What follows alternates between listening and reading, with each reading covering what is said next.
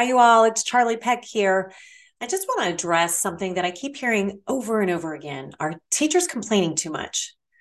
Well, they do have a lot to complain about. They really do right now. So that's up to you to judge whether it's too much or not. But I will say they're telling us the same thing. They're feeling overloaded. They're feeling overworked.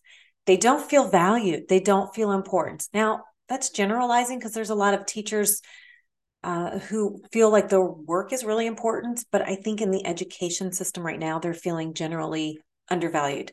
And what's the best way that we can help them with that? Well, the answer simply can be pay them more. I know there's a systemic problem with how we're paying teachers, at least in the United States. And how we compensate people for the work they do tells how much they are worth. So if they're working hard and they have a very important role, like a very responsible role in, the future of our children and how our society is going to behave and function because of how we're raising kids, if they're not getting paid very well, then they're not going to feel very motivated, right? Especially, excuse me, especially if they're doing a lot of work already and they don't feel like they can take on any more, but there is more put on them. So we're hearing so much about teachers that don't feel heard or supported by their leaders. But we're on the other side of that working with leaders. And we're like, listen, they actually do care. Your leaders do care about you. They want to support you, but there is a disconnect somewhere. So here's where we keep hearing the disconnect is what you're trying to do for them from their perspective is not what they need. And so we've mentioned this example before, and I'm going to mention it again. We worked with an elementary school principal. She was actually a vice principal, and she said that she ordered a bunch of pencils for elementary staff because they were always complaining that their students were losing their pencils. So she wanted to help them out and get everybody pencils. Well, we know that's not really an equitable approach because not everyone has that same need. Not everyone needed those pencils. They already spent their own money on them. A lot of them did. Some were appreciative, but not all of them. And so if we don't ask teachers what they need and then try to help them get that, they're not going to want to work as hard because they just don't feel heard. And it is very simple, actually. Even if you can't meet the needs of people, when you validate what they want or what they've said they need, oh my goodness, it's actually very powerful. It happened to me even just today when I was frustrated about something, and the person I was frustrated with, they validated that what they did frustrated me. And I had been holding on to that for actually a few days. But the fact that they said, I understand you're frustrated and I know why, it's because I did this. That actually relieved me so much. It was so simple, so dumb, but it really did matter to me enough to where I shifted how I felt about them right in that very moment. So just imagine what that would be like for you if you're working with a huge staff or even a small staff and you say, listen, genuinely, I really want to help you out. Please tell me what it is that you need. I'm going to try to help you get what you need. But sometimes I have constraints too. So let's work together and figure this out. And if I can't get you what you need now, what is it that we can do in the meantime? Like, that's so powerful. How long did it take me to say that? What, under 15 seconds? It really is powerful. So let's think of how we can start valuing other people around us. And that's even in our personal lives, but we're really struggling in education. And the question is, are teachers complaining too much? Well, yeah, they are complaining, but again, they do have a lot to complain about. So the other piece to this is teachers are worried about their safety. We had a discussion about this last night on Clubhouse about safety in our schools. And there were a lot of people who chimed in. It was actually a great room. There were a ton of people in there.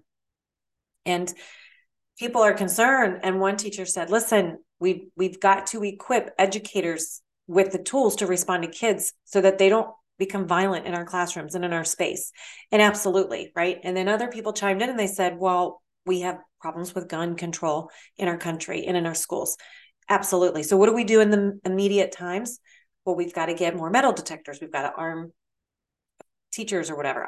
Those are political issues. I don't get into the politics. Mental health is not political to me. Mental health is not religious to me, right? I don't talk about those two things. What I will say is we do have to put some things into place to make people feel safe. And that is something that we have to at least, again, ask for what it is that people need that will make them feel safe. And if they don't feel safe, they're just not going to function well. Just like our kids are not going to function well unless they feel safe in their environment, right? And so that's what we've been doing in education to try to solve these problems, is try to equip kids with resiliency skills and skills to function better, but we're not equipping the adults. And so we put kids through these SEL classes, which SEL is so important. Of course it is. And there's tons of evidence. We've known that for 30 years that SEL skills are really important. But the way that we're putting it out there is we're just putting it on the kids. We're just expecting kids to be equipped, but we're not equipping adults, including parents and caregivers and anybody in our kids' lives who are adults and are supposed to work alongside them. And so we throw those kids right back into those stressful environments with burned out teachers and stressed out parents, and we're expecting kids to function well. So it just doesn't make any sense. And their behaviors are showing up, telling us a message every day. That's why their behaviors are there. It doesn't show up out of nowhere. There's a pathway to behavior. You can always go back and link it to something or someone. And so we won't be able to always do that as teachers in that moment. That's not our jobs to do that. But if we're better equipped in any role in education, as an educator, no matter which role you're in right now, when you have the tools, then there's a better way to respond instead of being a part of this reactivity that we're in. We're constantly putting out fires. And your school counselors and your school social workers are constantly putting out fires, and they can't do the job. I mean, look at their caseloads. They cannot solve this problem on their own. This is, of course, a systemic issue. And so we've got plenty of people in place, already rock stars, already passionate people, already really well-intentioned people. And those are your teachers, and those are your support staff. They're already in your buildings. They stuck it out. They're there. Even if they feel like they want to step out, what they're telling us, 93% of them say that they are concerned about student mental health and wellness.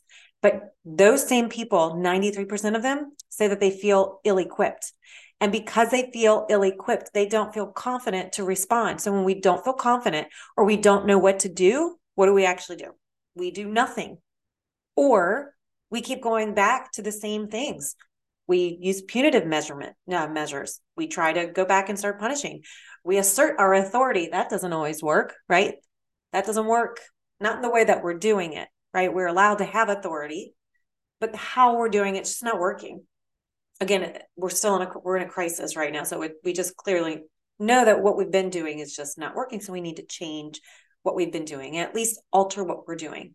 So the key is we've got to do something that is going to infuse skills into the daily teaching practice so that there's no overhauls. There's nothing brand new put on teachers or support staff or leaders, by the way, on you.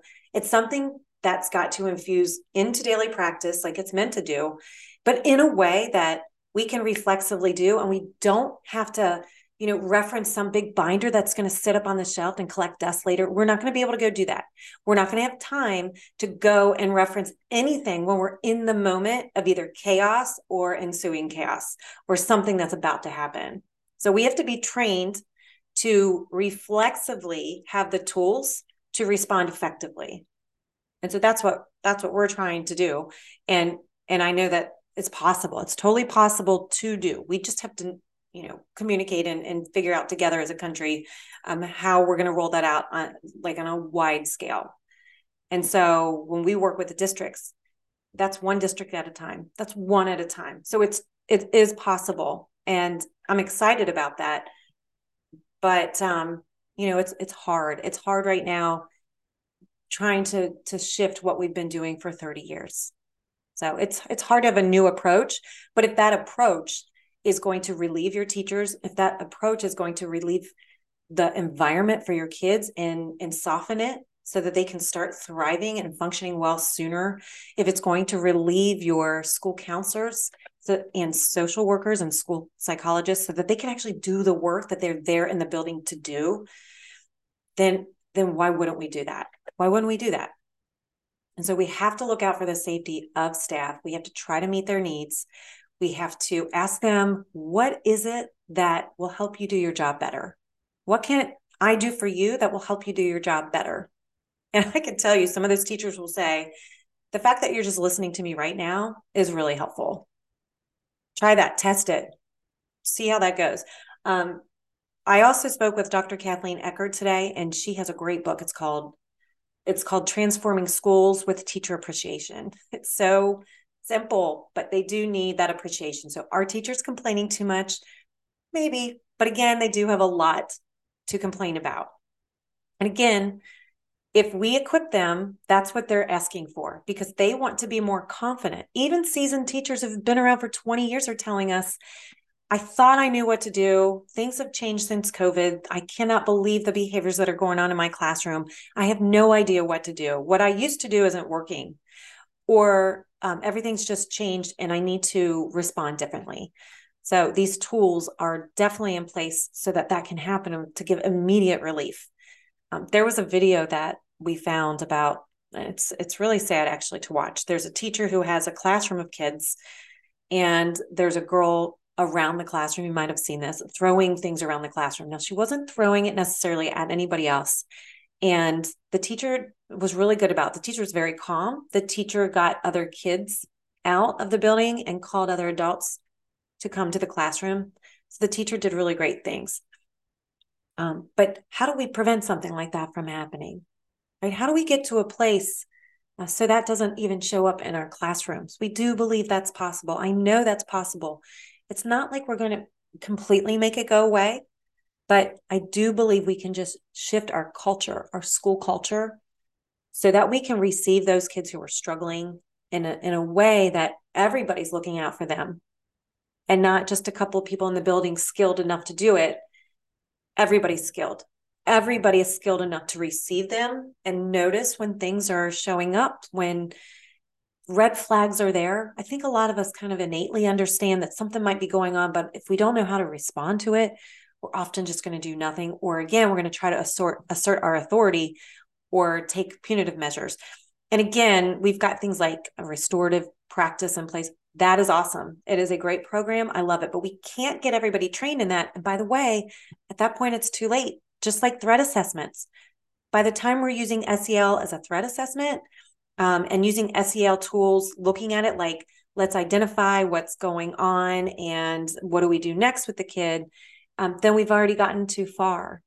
We need to go way back to a preventative foundation. That's what we need to do. And then we need some immediate relief so that we can start that process.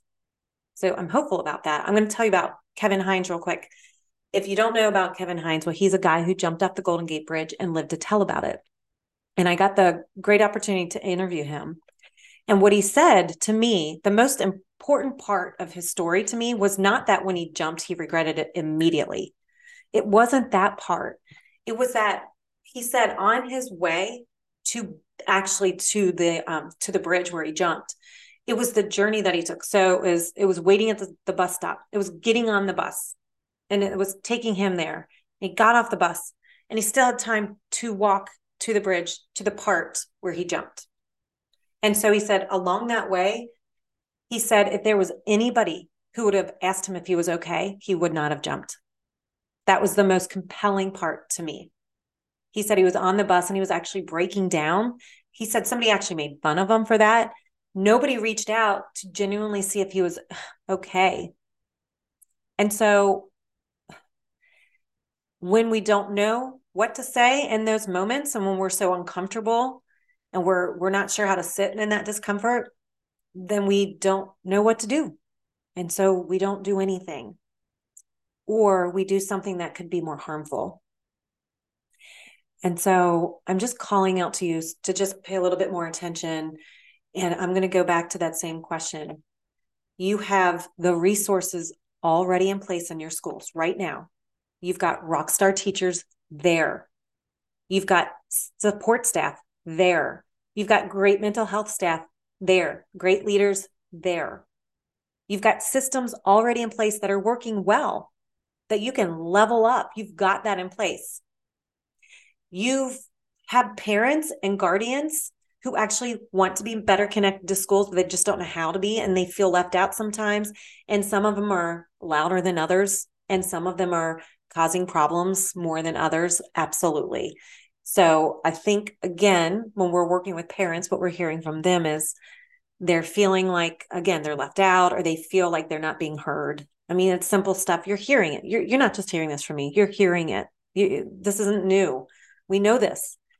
So these are just things that we need to continuously think about and then take action. Like we already know this is there. Let's do something different, because whatever you're doing, if we're still in a crisis, if we're still struggling in our schools, which we are, then what we've been doing isn't working, and it's time to shift that. It's time to shift, but level up what you already have in place. So are teachers complaining too much? Maybe, but let's listen to them. Let's listen to them. I want you to think differently when you walk into that building and you see a teacher. I want you to ask, what is it that you need to do your job better? And how can I help you get that? All right. That would be really powerful. That's something that I hope that you can do immediately. All right. Thanks so much for being here. I appreciate it.